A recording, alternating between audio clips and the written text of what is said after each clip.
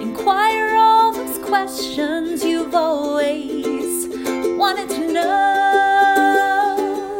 Ask Katie anything. Hey everybody, welcome back to another episode of Ask Katie Anything. I'm your host, licensed marriage and family therapist, Katie Morton, and today I am so fortunate I get to be joined by Dr. Jalal, who is a neuroscientist at Cambridge University, previously at Harvard University, and considered one of the world's leading experts on sleep paralysis. Thank you, Dr. Jalal, for making time to talk with us. My pleasure, Katie. So tell people a little bit about what you do. Since, being a leader in sleep paralysis, I'm like, do you just watch people sleep all the time? Is that what part of your research? Yeah, good question. Well, no. So what we do is that we study sleep paralysis, which is this very interesting phenomenon. And we've been lucky to sort of study it around the world and see how different people experience it. And so to your viewers, maybe I should explain what sleep paralysis is because it's quite the experience. Well, it started with my own experience. So let me tell you that. I was a teenager in Copenhagen, and one morning I was lying in my bed sleeping, and I realized, my God, I'm awake. Like it feels like I'm awake, but I can't move. I can't, do anything. What's happening? Am I paralyzed? Am I going to die?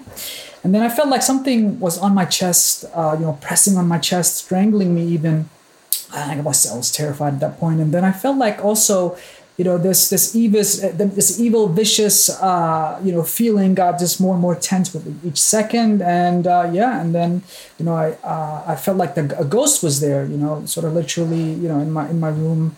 I thought I was going to die, and the next day I looked into this. I didn't know what to do. Like, do I Google? I saw a ghost. I felt like a ghost was in my bedroom. Like, what's the solution and things like that. But it certainly introduced me to this uncanny phenomenon where you're paralyzed, unable to move, unable to speak.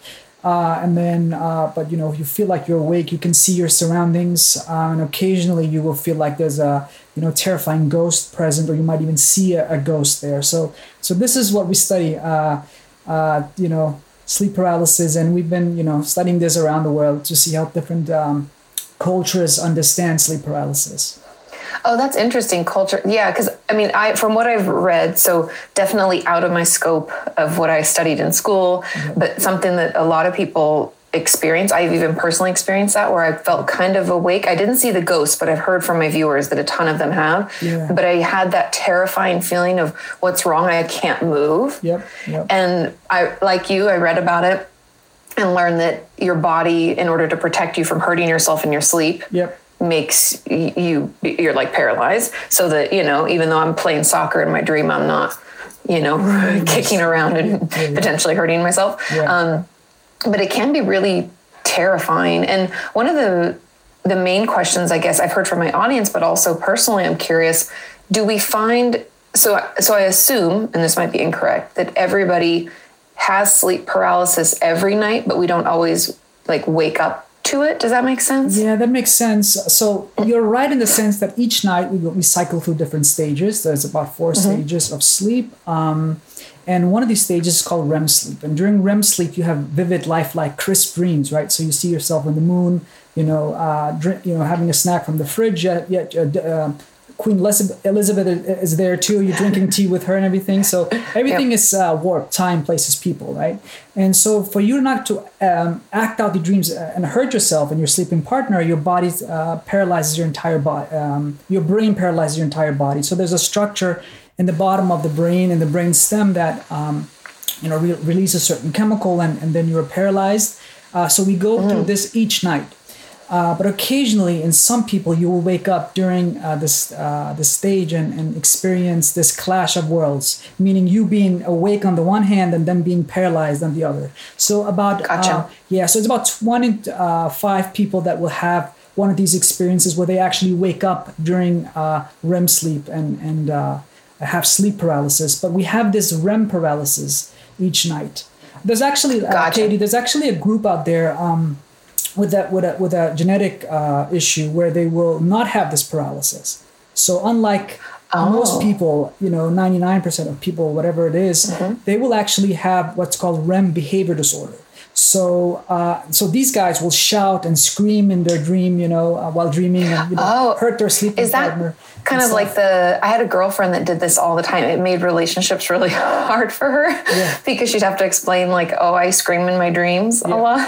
Yeah. Is that related to night terrors at all? Or is that like a completely separate thing? We just don't become paralyzed. Yeah. So, there is REM sleep and REM paralysis, right? And this is the REM behavior disorder, that disorder where you sort of shout and scream and you act out these bizarre and vivid dreams, right? But in night terrors and these other sort of parasomnias, they occur during one of the stages of sleep called deep sleep. Now, deep sleep is the stage before REM. And during deep sleep, it's a different stage of sleep. You're engaged in sort of... your brain engages in sort of house chores, so it will clean your cells. Your immune system is sort of regenerating your hormones. It's a very refreshing stage of sleep. So during that state, if you wake up, you will have things like night terrors, or the kind of dreams where you wake up and you start sleepwalking, or sleep eating disorder. So you might wake up and go to the fridge and eat like frozen foods, and you're sleeping pretty much, but so you might do this. These occur during deep sleep and not during REM per se. Okay. Yeah. Do we know, just out of curiosity, because I specialize in eating disorder treatment, so the night eating, like in our sleep, I've had a couple of patients, probably only 2 or 3 over my years working with people who do that, and they put locks on cabinets and fridges to prevent them from doing that. Yeah. Do we know what causes someone to do that? Is it a chemical difference? Is there a part of our brain that isn't operating? I know you said it's in the brainstem. That's where it releases the hormones or the chemicals to cause us to be paralyzed. Yeah. Do we understand what causes someone to be a sleepwalker? Because I know I don't sleepwalk, but I sleep talk, and not everybody does that. And do we know what causes that? It's a great question. So these parasomnias, right? So they're a different category than the sleep paralysis type state, right? But so it's not totally clear why you might have these parasomnias, but they're probably related to things like nocturnal arousal, meaning that your brain is more active at night. So I'm guessing things like anxiety, maybe even trauma. And things like that can be a precipitating factor, making your amygdala, the emotional part of the brain, to be more active during night. And so you wake up or you partially wake up. And that's the whole thing. You're not awake, but you're partially awake. So you start walking, or you might, in some cases, as you said, I had my little brother. He told me he was maybe I shouldn't tell the story, but anyway, he'll survive. he was playing soccer, so he woke up in the middle of the night and started to play soccer, and so he's now he's a physician now, and don't do these kind of things. At least he doesn't tell me he does, but doesn't want you sharing his stories. No, but it's interesting that the whole sleep eating disorder. I mean, it's weird, right? So they wake up and they'll eat like frozen foods, like dog foods, and they will prepare foods and cut their fingers, and it's weird. Yeah. How does the brain, what's going on? And they will have this proclivity to eat carbohydrates, and it's really bizarre. And the sleepwalking, the type where they will drive. I mean, what's going on there in the brain? How can the brain actually allow you to drive and navigate through like a street, while you're sleeping technically? That's quite the thing. Yeah, it's really interesting and dangerous, for a lot of people. There's someone I'm sure a lot of people know on TikTok. Her name is Selena, but she has cameras she's placed in her home to record her sleepwalking. Oh. But her husband, if he hears her gets up because she's left, walked out of the house. They live in a really cold climate. Yeah. And, if it's negative 10 degrees out, you can't be walking out in your pajamas. Yeah. So he really worries about her. And she says it's when she eats certain foods, like if she eats too much cheese or certain carbohydrates, she will wake up. And I wonder, it's interesting. She eats certain foods, and that leads her to wake up and have these my guess would be that they are somehow disrupting her sleep or allowing her not to sleep as deeply. That's just my guess, could be something along those lines. It has to do really with, to the best of my knowledge, having fragmented sleep or not having having stable and robust sleep, allowing you to sort of smoothly sleep through the night and cycle through these stages in a good robust way. So that's I think what is going on. Well, sleep paralysis though is a bit different. There's it seems like certain genes that regulate your sleep-wake cycle, when these are out of whack, that's, you are more likely to have sort of chronic frequent sleep paralysis. It runs in families, for example. And when you travel, so when I go to like I travel maybe on a lecture tour or something like that, and I go into this like hotel and there's like ceilings are high and it feels like ancient, whatever Scottish, and then I have sleep paralysis. I go, oh my God, this place is haunted, right? It looks like a haunted castle. But in fact, my sleep is probably messed up at that time because I'm traveling. So that can explain why I have potentially sleep paralysis occur at that moment. So yeah, because I would assume that if we do travel, at least personally, I can speak to this, that like when I do travel, same as you, right? I'm in a hotel and it's like, you don't quite feel safe. So I don't know if I actually go to full sleep. That's you know what I mean? Point. It's like, yeah. That's the other almost point. Like part of my brain is still awake. That's exactly right. So I didn't want to overcomplicate it, but exactly. So hypervigilance so your brain is hypervigilant when you are in these scenarios, and it makes sense, right? So that when we sort of we used to live in a certain cave, and then if you go to another cave, things are more unsure. Predators might come that you're not aware of from certain places, and so you tend to be more terrified and scared, or at least your brain is subconsciously more hypervigilant to threat. And of course, that would lead you not to have as deep sleep, and also just be more conscious, just more aware of anything threatening. Definitely, that's another Which would make sense. So then we could hypothesize, or maybe it's been proven, because you did mention trauma being kind of attached to some of these parasomnia, sleep paralysis, because, and that now this is like where I can get nerdy, is the amygdala, because that's like in my lane of what I talk with a lot of my patients and viewers about. Of course. If that threat center, stress response system is on more high alert, or let's say we already have symptoms of PTSD, so we are more hypervigilant in our waking time, it would make sense that we're also hypervigilant in our sleep time. And I know that a lot of my patients who have a trauma in their background can have nightmares that are flashbacks. It can wake them up. So I would assume it's an easy kind of connection to say that those of us with a history of trauma are more likely to have sleep disturbances as a whole. Yeah, exactly. So they're more likely to have sleep disturbances as a whole, so have nightmares per se, and then particularly also sleep paralysis. That's exactly what our research shows. So we've done tons of studies on this, and it seems like, when you have PTSD trauma or elevated trauma symptoms, you're more likely to have sleep paralysis. And so that's really interesting, and it shows you that connection, elevated amygdala activation. But also, what I think is even more intriguing and more interesting is that our research particularly points to the fact that sleep paralysis itself can be so terrifying and so overwhelming that potentially it can be a small trauma in itself, like a small potentially traumatizing experience, and that's interesting. So if you have these small repeated traumas occur, and you can imagine with each time they become more intense, right? Potentially more intense and more intense, you will say, so over time they will escalate and potentially lead to PTSD like symptoms at a clinical level. So that's quite the thing. And that's really interesting, because we do, more recently, so I wrote a book that came out last year about trauma, and trauma is really not my specialty, or it wasn't like in school and in my trainings.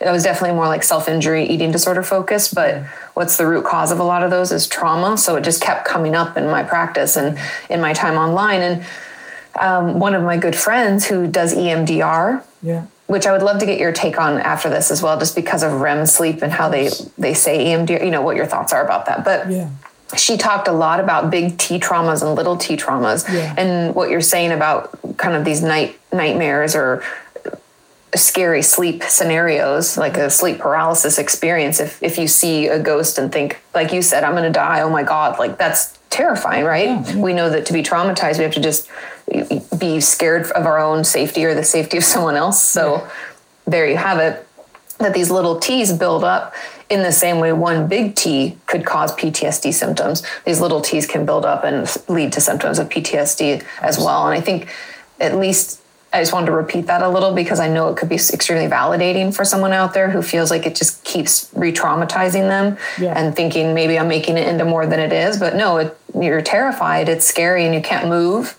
If it is, the sleep paralysis experience, I can't think of something scarier. Oh, 100%. So, okay, so let me take you back. So there was actually a study done, and this was my colleague, Rich McNally, who I work with at Harvard, and he did some studies showing that people who have the perception that their sleep paralysis is in fact space alien abduction, right? So they lie and they can't move, they can't speak, and there's these alien creatures that will experiment on them and things like that. When these guys hear audio recordings, of themselves narrating their experience, they will display physiological reactions that are as powerful as somebody with PTSD. So when you compare their sweating, their heart rate, their blood pressure, it is as profound as somebody who has been in actual war. Okay, so just from having sleep paralysis and perceiving that as an alien abduction, you will have war-like, PTSD-like symptoms. So that shows you how powerful it is. And actually, there was an eminent psychiatrist, John Mack, who said that these experiences actually were potentially real, that something was happening that wasn't just the brain. He was playing with that idea. So he was over at Harvard Medical School, and you can imagine the controversy that this led to, because this guy was saying this, and he's a very sincere, very smart guy, and he has a big book and with hundreds of interviews and stuff like that. But it shows you it's a real. It's you're lying and sleeping, but you have all these real, genuinely powerful, things happen in your brain, right? So and it's almost like our perception of what's going on in our personal experience is all that's relevant, because that's what we're going to react to, 100%, right? 100%. And then our research, what it shows you is, and this is kind of like the punchline of our research, is that when you live in a culture, when you live in a place where there's like cultural ideas about what sleep paralysis is, and when it's really thought as something really terrifying, like a ghost coming at night, it has certain, there's a whole narrative around the ghost. Like it looks like this, it does this, it will potentially kill you. What tends to happen then, people will have longer paralysis or perceived paralysis. They will have greater fear to the extent they will think they will die from it. And also what you'll find that the episodes are much more frequent. So they have it like, I think it's like 3 times more often. So something is happening. It's sort of like a placebo or nocebo effect, which is the placebo's evil twin, right? So that's where you imagine something bad and then you see all these physiological reactions. Your reality is being molded and shaped by your own thoughts and expectations. So I use this example called the Little Lisa example to illustrate what I mean, because it really captures this well. So imagine this girl called Little Lisa, right? She lives with her grandmother somewhere on this fictitious island.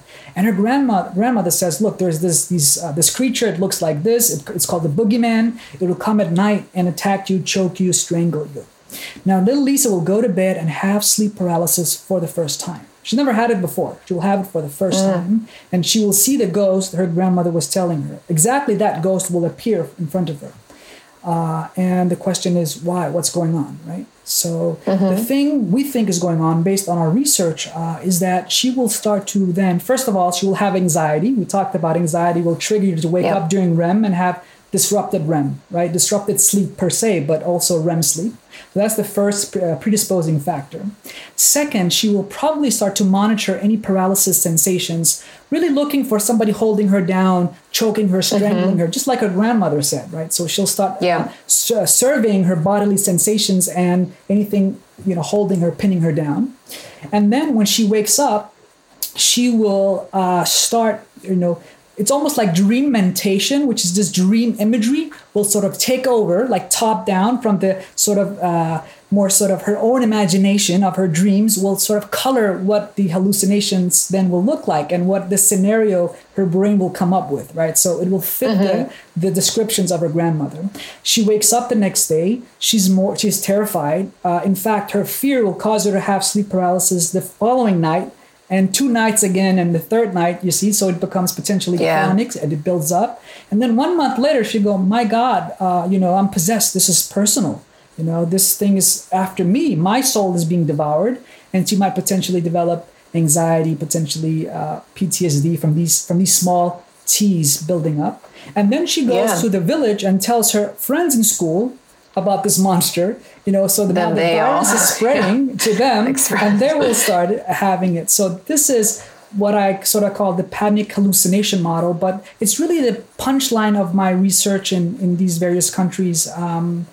This strange phenomenon of a mind-body interaction of this sort, right, of this caliber, which I think is quite striking. Yeah, and I mean, it makes sense if we think about it from a neurological perspective, where we're like, oh, okay, so if my amygdala is triggered because I think there's a threat, and in that story, little Lisa, like she's told by her grandmother that there is a threat. So then she's on hyper alert. Like we were talking about being in a hotel and not being able to fully rest because you're like, somebody could get in. This isn't my home. I don't, am I safe? Exactly. So she already feels not safe. Okay. Then of course that would happen. You know what I mean? And then you could see how that one thing could lead to another. One thing could lead to another. Exactly. Yeah, it's really interesting. One of my viewers asked, and I don't know if it does, I don't think there's an answer to this. Like, I think it doesn't matter, but she was wondering if age has anything to do with it. Because as a child, she had a bunch of sleep paralysis experiences, and as an adult, she hasn't. Do we find any correlation with age in this, or? We haven't seen anything. It does seem to happen in children. We know it happens even in animals and cats and dogs, like the REM paralysis. We can't, it seems like they might also have sleep paralysis in some of the observations, but no, my guess would be in her case, maybe something like her sleep becoming stabilized with time. Did you talk about that either? Like maybe she had more stable sleep with time, less excitable, maybe like her cortex, the top part of the brain that's maybe matured over time. This is me speculating.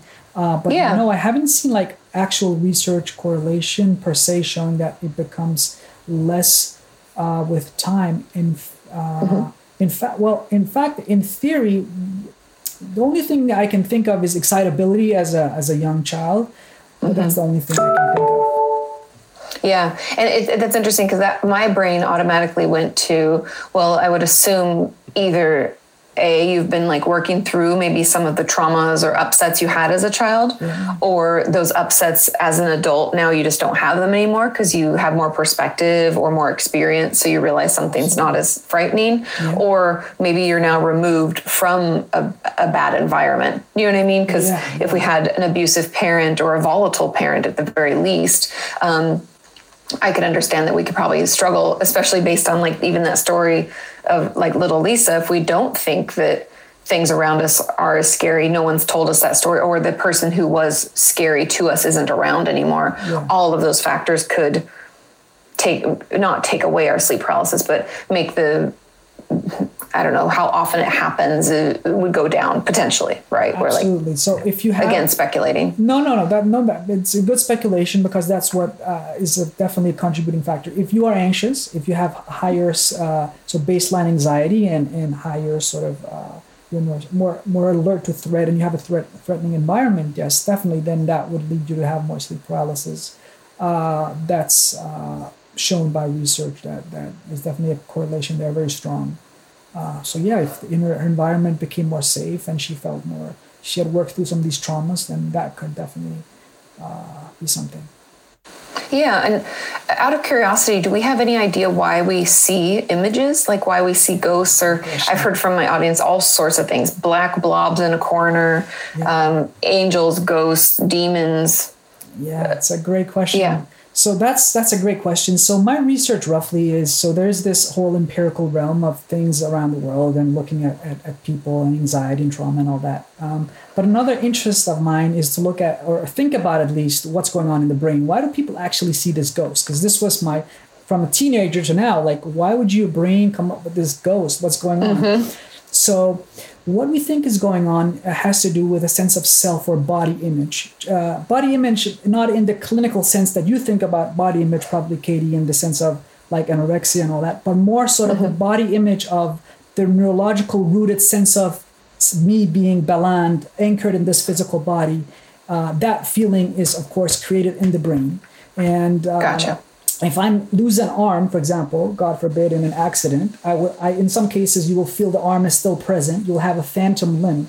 That's because in your brain, there's a map of your entire body, in the regions of the, superior parietal lobule, just using technical terms here, where there's like a sense of self or body image mapped on. It's sort of like on that area of the brain, right? And so we have that, and it allows us to feel anchored in the body.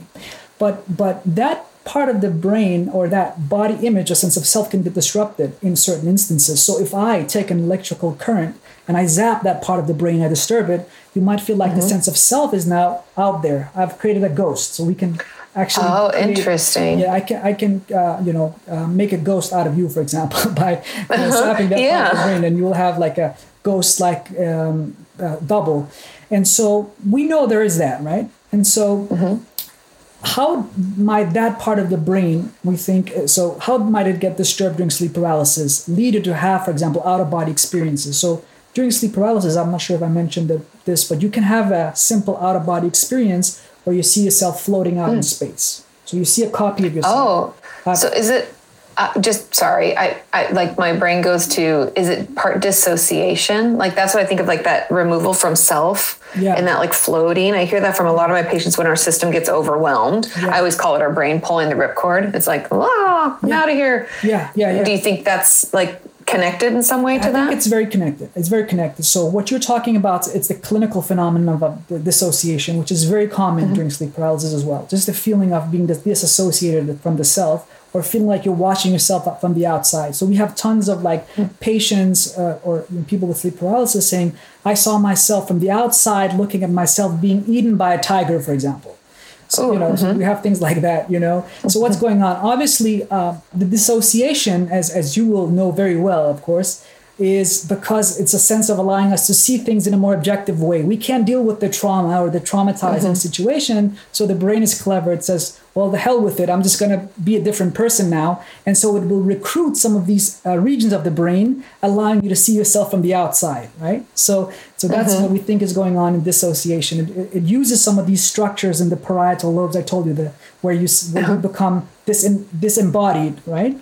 So this is very interesting. Now, so during sleep paralysis, if you are lying there terrified and you feel like you're going to die, then in some cases your brain is going to allow you to become dissociated, right? So that can occur. Of course. But also, it's more than that, I think, and I've postulated with colleagues, is that, look, when you are lying there sleeping and you are unable to move or speak and you're starting to wake up, you will tell your body, you'll say, Baland, get out of here. There's something terrifying happening, right? So you send all these commands to move, but there's no feedback coming back. But then you can't.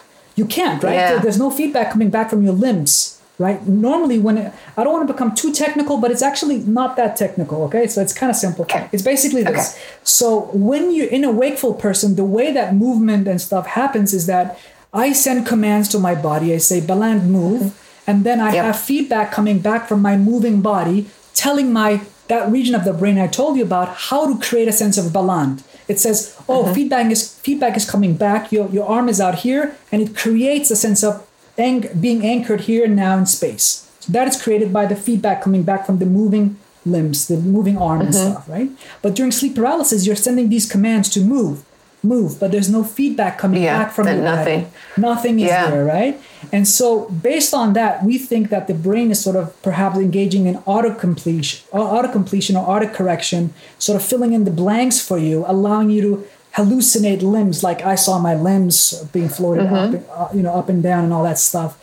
And so we think that there's something going on with the body image being disturbed, leading you to have these out-of-body experiences, and then occasionally you might interpret that shadow-like being as a different person, not yourself, but a threatening figure. Gotcha. And then you project an agency and intentions into that, like you do in dreams, right? You project an agency and intentions into like monsters and evil serial killers and all that stuff, right? So the same thing here. You say, oh my God, there's a shadow. You project evil intentions, agencies into that, and then your brain builds a scenario. Oh, I'm paralyzed. Something is holding me down. That's why I'm paralyzed. Oh, my breathing feels like something is pressuring my chest. Well, that's because during REM sleep, you have automatic breathing. And when you try to control that, it'll feel like something is it fights back. It fights back, exactly. And so you build a story around that. So that's what we think.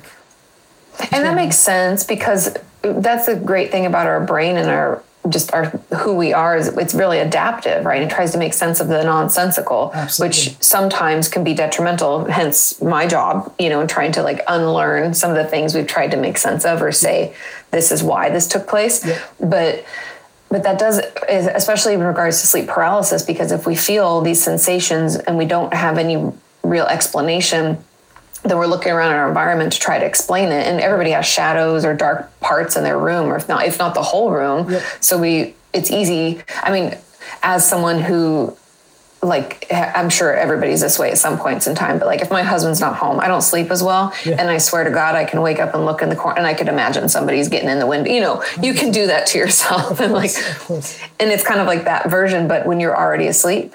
That's so interesting. Yeah, and then when you sleep, definitely, because you're in a vulnerable position, right? Your predators could come at any point. So your brain is even more sort of, alert to these kinds of scenarios. So yeah, this is, your brain is a storyteller at the end of the day, and it loves to tell stories. It works with the narrative, as we see during dreams, right? So.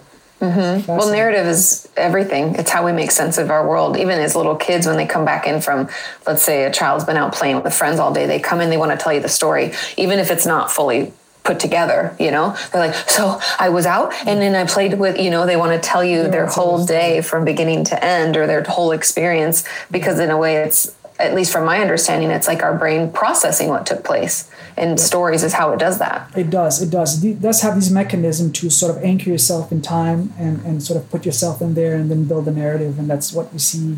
I think dreams illustrate that very well. Like we take ideas from our daily lives and we mix them in novel, unique, unrelated way. That's interesting. It's very unrelated and novel and unique. And then we build a story around that. So, it's quite amazing, isn't it? Yeah. Do you think, just out of curiosity, do you think there's any, how people believe dreams tell us something? Do you think there's any truth in that there's any real value in our dreams? It's a good question. So it a very penetrating question, because it gets to the core of who I am as a person, right? There's the subjective Baland who views the world in a certain way. I have an experience, I interpret that. And then there's the objective scientist that looks at things from a scientific, objective point of view. So if you tell me the subjective person, if I take in all my own beliefs and, then yes, there could potentially be a deeper meaning and, significance to dreams. That's just my own beliefs about the world. That I'm open-minded in that. I don't want to say open-minded. But I'm open. I know what you mean, though. I'm open to things. I'm not a reductionist in that sense, right? So some scientists just believe in this, your senses and the empiricism and what you can sense in the world. I have a larger vision of that. So there is that layer. But the way I usually say, Katie, is that I look at things from multiple perspectives. So I say there's a psychological explanation. Could be trauma. Could be things that can contribute to your dreams and the stories you tell yourself in dreams. There could be another significant layer of your brain in doing certain things or having to work with certain stimuli. For example, we know that if you sleep in a cold room, you will feel like maybe you're on a Greenland, having wrestling with ice bears or something. That is no. Or if there's smoke in the room, you'll feel like you're in a house and it's on fire. So I think there's multiple mechanisms and layers, and then ultimately you could say, well, is there also a spiritual layer? This is where you go even further, right? And then that's where, as a scientist, can't comment much, but you know what I mean? That there's that layer. Yeah. That some people will say, oh, it could also mean this and that. And I do want to touch upon that, though, even though I'm not, it's not my expertise area, but there's people like genius in history, like geniuses like Ramanujan, the great Indian mathematician. Have you heard of him? It's like he's like this guy who came from India and just revolutionized math in a very short time at Cambridge. He was extreme genius, and he would say, "Look, all my ideas come from like God in a dream or something like that. It's all spiritual. Wow. So you have interesting. So you have interesting things like that too. So as a scientist, we can always look back and find these things amusing. It's interesting to look at. And it's a tricky thing and not that I don't even necessarily consider myself a scientist, but I'm part of the social sciences, right? So part of what I do is reading research and like parsing data and, looking at post hoc analysis of what's taken place. And then there's also the part of me that looks at people and their experiences. Yeah. And it's tricky. It's like a balance, right? Because I feel like if you get too much into one or the other, you miss things. So it's almost this balance of like, hey, this is the data. This is what we through research know to be true. Yeah. And then this is what people are experiencing. And there's always some overlap. Yeah. But it's almost like without both parts, you can't get the answer to anything. It's like, so dreams could, from what in the research you've done, we kind of know where they're coming from. And I've always been of that mind where it's like bits of our day and our life that we just try to put into a story to make sense of it. And it's kind of processing things. Yeah. For lack of a better term.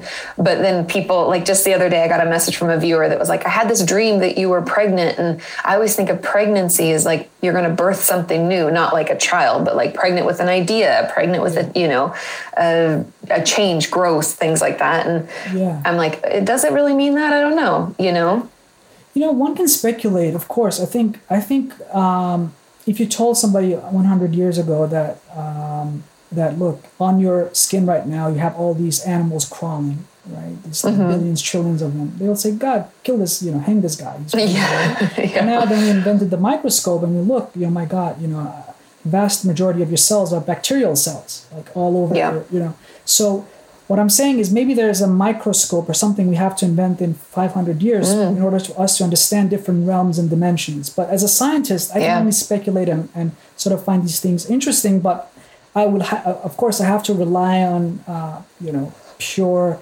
rigorous science for now. But I remain open-minded. That's the thing in my own life. I said, look, there is a subjective vantage point to the world that is very hard to sort of, put words on. Like, how do you explain to a Martian what the redness of red is, right? He can only say, you can measure like wavelengths, get into the eye, your brain is active and you process this, but how do you explain what red is or what love is or something like that, right? And so there is some subjective nature to our experience that it's very hard to just describe in a third person perspective, if that makes sense. No, it totally makes sense. It's almost like, I don't know if this even is the right word, but it's like intangible. Like you can feel it, obviously. It's like tangible in your life, but it's like, how do you explain something that you experience to someone else? It's going to be so different person to person, right? My experience of love is going to be different from your experience of love, or how I would describe the color purple is going to be different from how you might describe it, because we each have our own subjective experience. Yeah. It's so interesting. I can see why this is such a fascinating field, because I don't know, it's like getting into, first of all, the brain is extremely fascinating to me, but also what it does when we're not active is interesting. And I mentioned earlier, and I don't know if you have any thoughts about this, but a lot of my patients have found relief from trauma symptoms. So if we're talking about maybe sleep paralysis or different sleep issues coming out of trauma or this mode of hypervigilance, people found EMDR, or eye movement desensitization reprocessing, which is like, for anybody who doesn't know, it's like, when you follow a finger, a light, or you can like even tap, sides of your body. It's like bilateral stimulation, they call it. So tapping left, then right, back and forth. And from what I've read, again, I'm not trained in it. I don't offer it in my practice, but I know that they have told, or what it's speculated is that it mimics REM sleep and like what our eyes do, and that gives our brain another chance to process the trauma. Do you have any thoughts about it? Yeah, it's a great question. It's a complicated one, but it's a very interesting question because so that lady Shapiro or whatever her name was, she was actually walking over in San Francisco and discovered this method from just walking and thinking about negative stuff, and then she realized when I'm walking, it's almost like the same as my eyes moving back and forth. She drew some kind of conclusion from that, and then she would find that would make trauma less. And now it seems like there's research pointing to the fact that it does seems to reduce amygdala activation. So there's a lot of strength to that whole thing now. Meaning, like I remember, like 5 or 6 years ago, I was having conversation with colleagues over in Boston, and they would say, oh, maybe more than that, but they would say, oh, this is nonsense. What EMDR, like moving your eyes, makes no sense. But then later on, we would just laugh at ourselves saying, wow, it turns out it actually seems to be working. Like when you move your eyes, something is happening and you can process your traumas like that. And so to be honest, like I actually sometimes when I'm stressed, I will move my eyes back and forth and I will feel better. So it seems like it is, not from my own subjective thing, but it does seem to reduce the activation of these fear centers of the brain, these anxiety centers of the brain. So there's something very powerful to it. I'm very optimistic about it, and it could be potentially. I've heard actually one thing that it mimics the fact that when we are walking, we are facing threat, right? So if you're walking, you are facing. So if there's something threatening your life, normally if you are in a threatening situation, you run away, right? You flee. But if you face it, that is almost going towards it, causing your amygdala to be less active. And when you are moving your eyes, you're mimicking the visual scope that would be similar to you actually walking in a straight path towards something. So I've heard that being explained, as one explanation for that. But yeah, it's certainly very interesting. I think it could be useful. Yeah, I mean, I've heard great things from many patients and many viewers over the years, and it's obviously it's like anecdotal. I don't know what the end of my study would be. Let's say like 100 or 200. So it's not a huge swath of people, but the more I read about it and the more and I'm like you, like I'll try it out on myself. And even my good friend and colleague, Dr. Alexa Altman, who practices it, I did a video with me and I did the tapping while she talked me through stressful times in my life. And I found it really interesting because it was calming. And, sometimes things with the brain, you're like, I don't really know what's happening, but if it's positive, if it helps someone and it's not hurting anything, it's like, don't knock it, but it's just interesting. It's very interesting, but I definitely the research points to the fact that it's just not simply a placebo. The placebo is great. We love the placebo. It works in about 50% of cases, very powerful. But this is actually doing something to your brain that will shift you into that parasympathetic, relaxed kind of state of being. And it's doing something with the amygdala and those circuits by moving your eyes. And is it mimicking REM? I'm not sure. I haven't looked at that link very well, but we do certainly know that REM sleep is extremely important for processing emotions. I mean, if you look at people with depression, the first thing you will see is that their REM sleep is shifted. So REM sleep will become more it will sort of intrude on deep sleep. So it turns out, that their deep sleep during the first, so we mentioned that these stages of sleep occur. So during the first 90-minute cycle, your deep sleep will be totally reduced and REM will take over. It will say, I need to process these emotions. Something bad is going on right now. So you will have less deep sleep and much more REM just to process all those emotions that are going awry in your life. But of course, it comes at a price. Then you don't have deep sleep that would allow you to... which is like when you clean your brain out, essentially. When you clean your brain out and you can prevent things like Alzheimer's and all that. So, but your brain says, look, this is serious. There's something going on. Why is this person releasing all this cortisol during the day? Why is the amygdala so active? Let's do something about it. And let's just put this person in this state where they will have dense, strong, and a REM sleep just taking over the whole thing and allowing you to process the emotions. But, that's why you want to deal with depression really early and prevent it from, causing too much, damage. Yeah, that's interesting. I didn't know. I know like I'm working on a video even right now about depression in the brain, and because there's brain scans showing the differences of what areas are lit up and what areas like aren't as active, essentially active and inactive. And how it can even, it changes our brain a little bit. I didn't know it. I mean, it makes sense that if REM is the emotion, is like processing emotion, that if you're having a hard time, you're going to have more of that. So do you think that then people who, let's say, have repeated traumas in their life, that I know, and this, not to get too in the weeds, but are you familiar with the ACEs study, the Adverse Childhood Experiences study? Adverse childhood. I'm not, if you mention it, maybe I will have heard about it. What? Okay. It's definitely more like in my realm of things. Like, I don't know why, you would have read about it or heard about it, but essentially it was an old study, I think in like 1996. I might be off by a couple of years. They, it was Kaiser Permanente, and I don't know if it was the CDC, but it was some big organization. They did this huge study, thousands of people, and they had them fill out these ACEs questions. It's an ACEs questionnaire. And it's all about adverse childhood experiences. And so there are things from like, did you ever fear for your life before you were 18? Did someone in your family or in your life threaten your safety? Did anybody you knew, like a parent or a close family member, go to jail? And so essentially it's going through little by little different adverse traumas, really. We could call them adverse childhood experiences, or we can just call them traumas.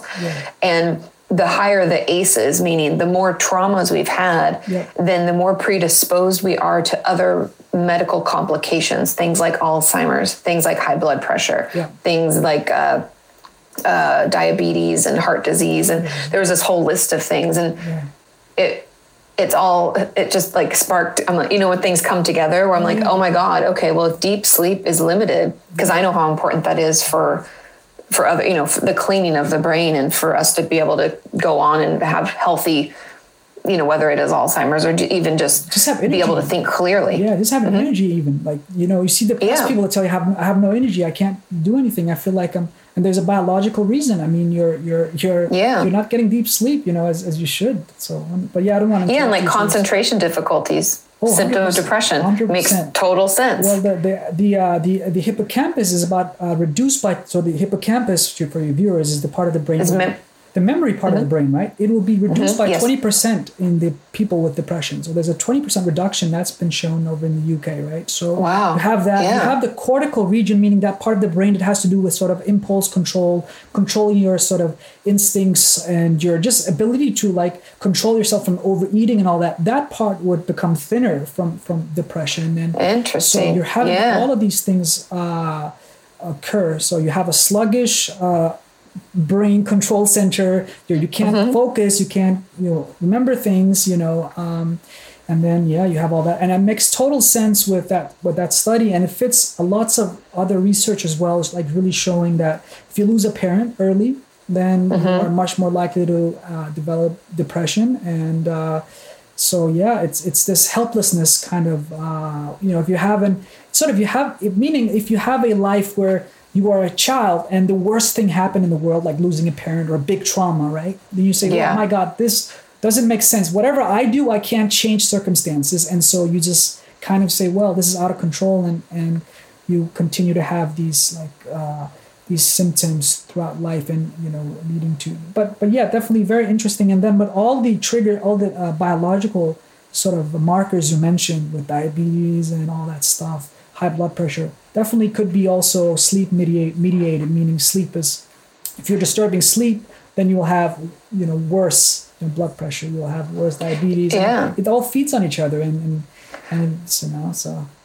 I know, that's what's so fascinating. I think that's why I find sleep and just the brain, because I know for a long time, mental illness and mental health issues as a whole have been stigmatized because, quote unquote, you can't see it. It's not like a broken arm where I'm like, hey, Belond, look, I broke my forearm and you can see it's broken. This is like, hey, I don't feel like myself. I'm, more lethargic. I can't concentrate. My sleep is disrupted. My appetite is off. You're like, okay, sure. I believe you, I guess, but that not being able to see it now has become untrue because we actually can see it. Because if you get scans of the brain, you can see, like you're talking about, like a 20% reduction in the hippocampus, which I know is memory, we know it's a memory formation area. So that's why you can't recall things like you used to. Or even when the amygdala like is overactive, it gets enlarged. We can actually see it become enlarged. Yeah. So then it would be triggered more easily. And then like other parts are thinned, parts of like impulse control, things like that. So it's so fascinating to me. So much. I'm like, there's so many places we could take this. But I guess my kind of where I want to end is offering some ways that people can better manage their sleep. Like a good question, I guess, would be how much sleep should people, I know it's going to vary person to person, but how much sleep should we strive to get every night? So the typical would be a sort of 7 to 9 would be good. So having 7 to 9. I'm a 9. You're 9. Okay, that's good. I always need 9. No, it's good. It's good. Get your sleep, and as long as you feel refreshed, that's totally good. Get your sleep. It's very important. But I think more than that, there's been studies done showing that if you get sleep that's consistent, like each night you get good consistent sleep. So getting 6 every night, and it's just like fits the way you work, then your brain will be very efficient and you'll get very good high quality sleep versus getting 6, 7, 8, 3, 2, 8. You know what I mean? Like, so getting like a consistent little is better than getting like the ups and down. But 7 to 9 is what the sort of sleep specialist per se will tell you is really the sweet spot of like getting good sleep. But more than that, I would say sleeping at a time that fits your sort of your temperament or sort of your genes. There seems to be a genetic factor for when you want to sleep, right? So for me, I like to sleep early and wake early. That's kind of my chronotype, so to speak, right? My genetic disposition. So I sleep early, wake up early, and I feel refreshed and I feel good. So other people might have a bit of more tilted towards sleeping at 12, 1, wake up, but make it consistent. That's the point, and find the right timing and don't change that up too much as well. Why does the consistency, it takes longer to get into deep sleep or REM sleep? Is that what they're finding? It's a good point. The whole thing is that you have a regulator in your brain, a clock that regulates your sleep and regulates how much melatonin is released. So melatonin is this chemical that tells you when to sort of initiate sleep and initiate sleepiness. And then you have another chemical called adenosine, which builds up and allows you to feel really sleepy. So that's when you builds up and you get more and more drowsy and you want to sleep. That's adenosine. That's like when you're fighting it, you're like, I got to go to bed. Yeah, exactly. So these chemicals are being regulated, especially melatonin, is by this internal clock in the brain. And so you don't want to mix that clock up too much, because then your brain's is this day, is it night, what's going on? And this clock is directly affected actually by light. So by the light, photons hitting your retina and activating your brain, that's gonna mess up this light. There's pathways going from there to retina and all that to changing that clock, that internal clock. Which would probably explain why we shouldn't be on our phones. Exactly. It's a very important thing, right? To make sure you don't get that light, or if you go to the bathroom middle of the night, don't have this huge light, of the bathroom, it's going to mess up your sleep wake cycle, that internal regulator of sleep, allowing you to get good restful sleep, like early or whatever fits you. So regularity, and also like being aware of light, things like light. And so those are the key things. Some people would say don't get too sort of aroused at night, psychologically too stressed or anxious, because then that will also inhibit some of the the circuits in your brain that would allow you to get good sleep and restful sleep. And so all of these factors do play in. Yeah, it's interesting because a couple things came to mind. First of all, I definitely am more of an anxious person. Yeah. I'm very type A. It's something I battle with. I think it's made me successful, but it's also detrimental in some ways. And if I find myself overly agitated mentally before bed, I'll do like a shake. Okay. And it's almost like, it sounds silly, but it's like it releases, that built up energy or that built up agitation. Interesting. I never heard that before. You actually do some movement and it kind of is cathartic in a way. It makes you more relaxed. Yeah, it's like you know how my hypothesis is that it's because my amygdala is like queuing me up because it senses some like psychological threat that's probably not there because it's anxiety driven. Yeah. But it's readying me for like fight or flight. And so I'm moving in a way of like fight or flight, right? There's movement associated with it. Yeah. And if I initiate that movement, it's almost like I'm giving that action a release. That's very interesting. No, it's the fact that it works makes it interesting. One should look into it. Give it a try. Let me know. You're kind of moving and it works. That's very interesting. For me, I think what can help is taking a walk. So if too many emails coming in or something, and I'm like, it's late and I'm kind of feeling a bit too sort of stressed, then I'll just go for a little walk, and that can do it for me. That can sort of help me can calm down as well. That might be the amount of movement you need. Do you know what I mean? It's still movement, I think, and it can kind of get that out. Yeah. Interesting. But then the light thing is fascinating to me for affecting our sleep, because if I do wake up to go pee in the middle of the night, I like barely open my eyes, which I know sounds dangerous, but you know your space well enough. So it's like I kind of feel my way in. I don't turn on any lights because I find it so disruptive. I never even thought about it. I just thought about it in the fact that like I want to go back to sleep, and because I want to go back to sleep, I just need to not be bothered by any light. So that's really interesting, because I've always just done that naturally, even as a kid and stuff. So that's a good things to know. Yeah, no, that's good. Absolutely. Yeah. Are there any other tips and tools and things that people can do? Or, I mean, obviously my brain goes to like, I think if you find yourself having sleep paralysis a lot, or sleep disturbances as a whole, or what you call them, parasomnias, right? Parasomnias. That getting into therapy, talking about what's bothering you is probably going to be beneficial. Are there any other things they know of? That's 100% very good. Yeah. So anything that can make you more relaxed and sort of dampen down these anxiety and fear centers in the brain, definitely that could be helpful for any of the parasomnia, sleep paralysis, things like meditation, exercising, all these kind of things. For sleep paralysis per se, if it's really sort of, disturbing, you have a lot of sleep paralysis, I did develop a therapy, and we did test that in some studies showing very interesting results. Yeah, so we did a study, University of Bologna, collaborating with them, and we found that in patients with narcolepsy, which is this for your viewers, it's a sleep disorder where you will fall asleep while maybe taking a walk or giving a lecture. I usually say if you fall asleep during one of my colleagues' lecture, and that wouldn't be a surprise. But if I fell asleep during my own lecture, I would have narcolepsy, right? So as you fall asleep suddenly. So these guys will also have sleep paralysis often. So we did a study, and we found that using these techniques I developed, we found about a 50% plus reduction in sleep paralysis after 8 weeks. But this was a small pilot study, so I don't want to get you're too excited, Katie. But it's still exciting. It was exciting. It was still a little pilot study, and with a control condition, and published in a good journal, a decent journal. So it was good. It's a good first step. And it's basically 4 steps you apply directly during sleep paralysis, meaning that when sleep paralysis occurs, you sort of, the first thing you do something we called cognitive reappraisal first? Yes. So you tell yourself, this is not too terrifying, close your eyes, don't get too scared, this is normal.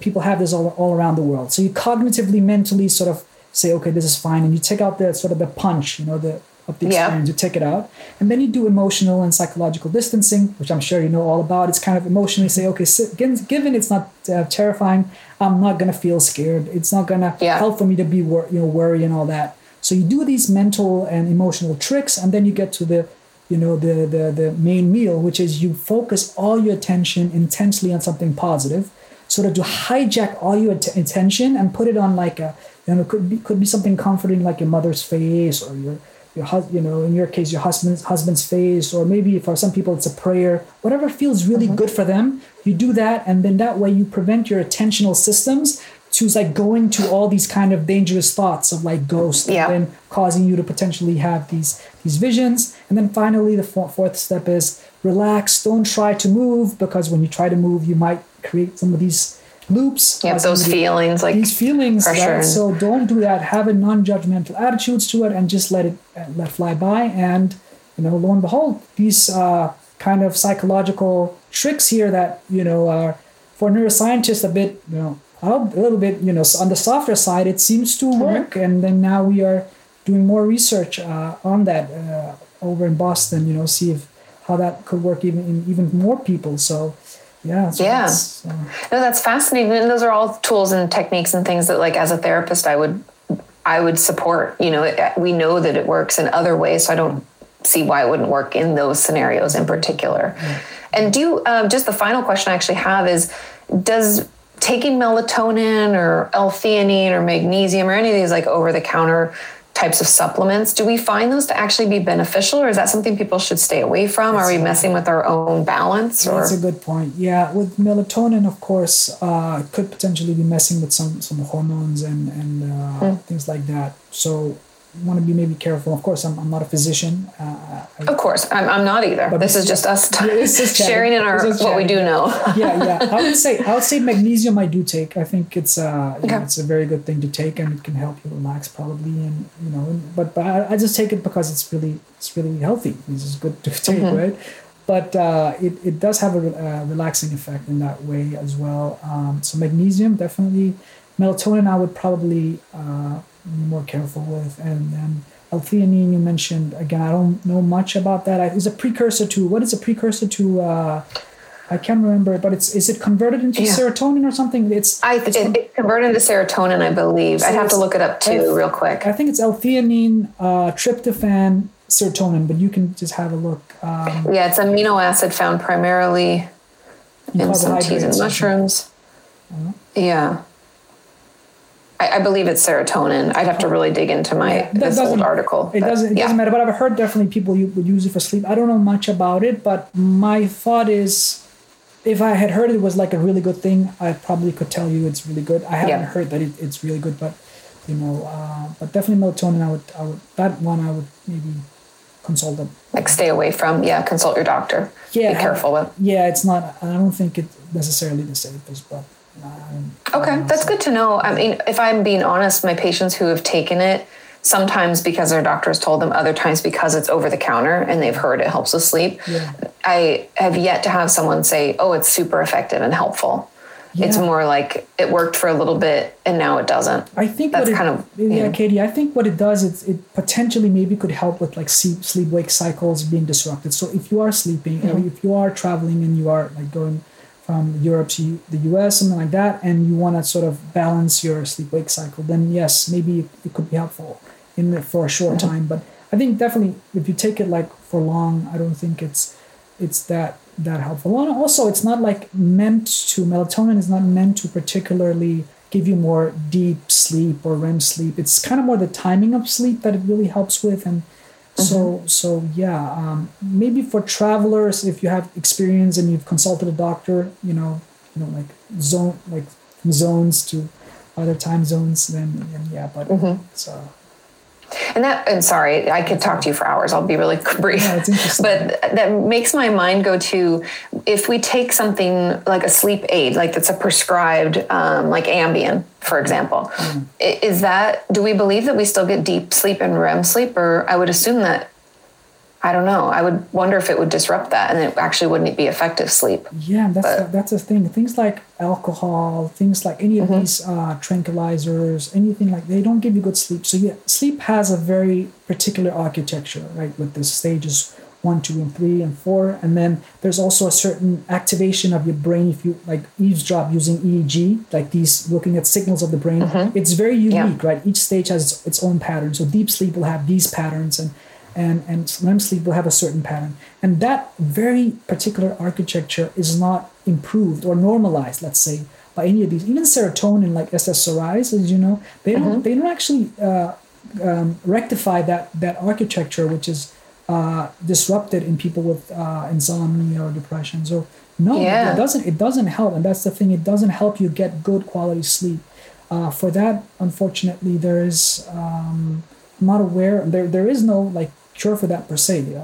Scientists are working. Interesting. It's almost like in order to get better sleep, and I know everybody's going to hate this answer, but it sounds like we have to work on ourselves and process, traumas, better manage our anxiety through other means.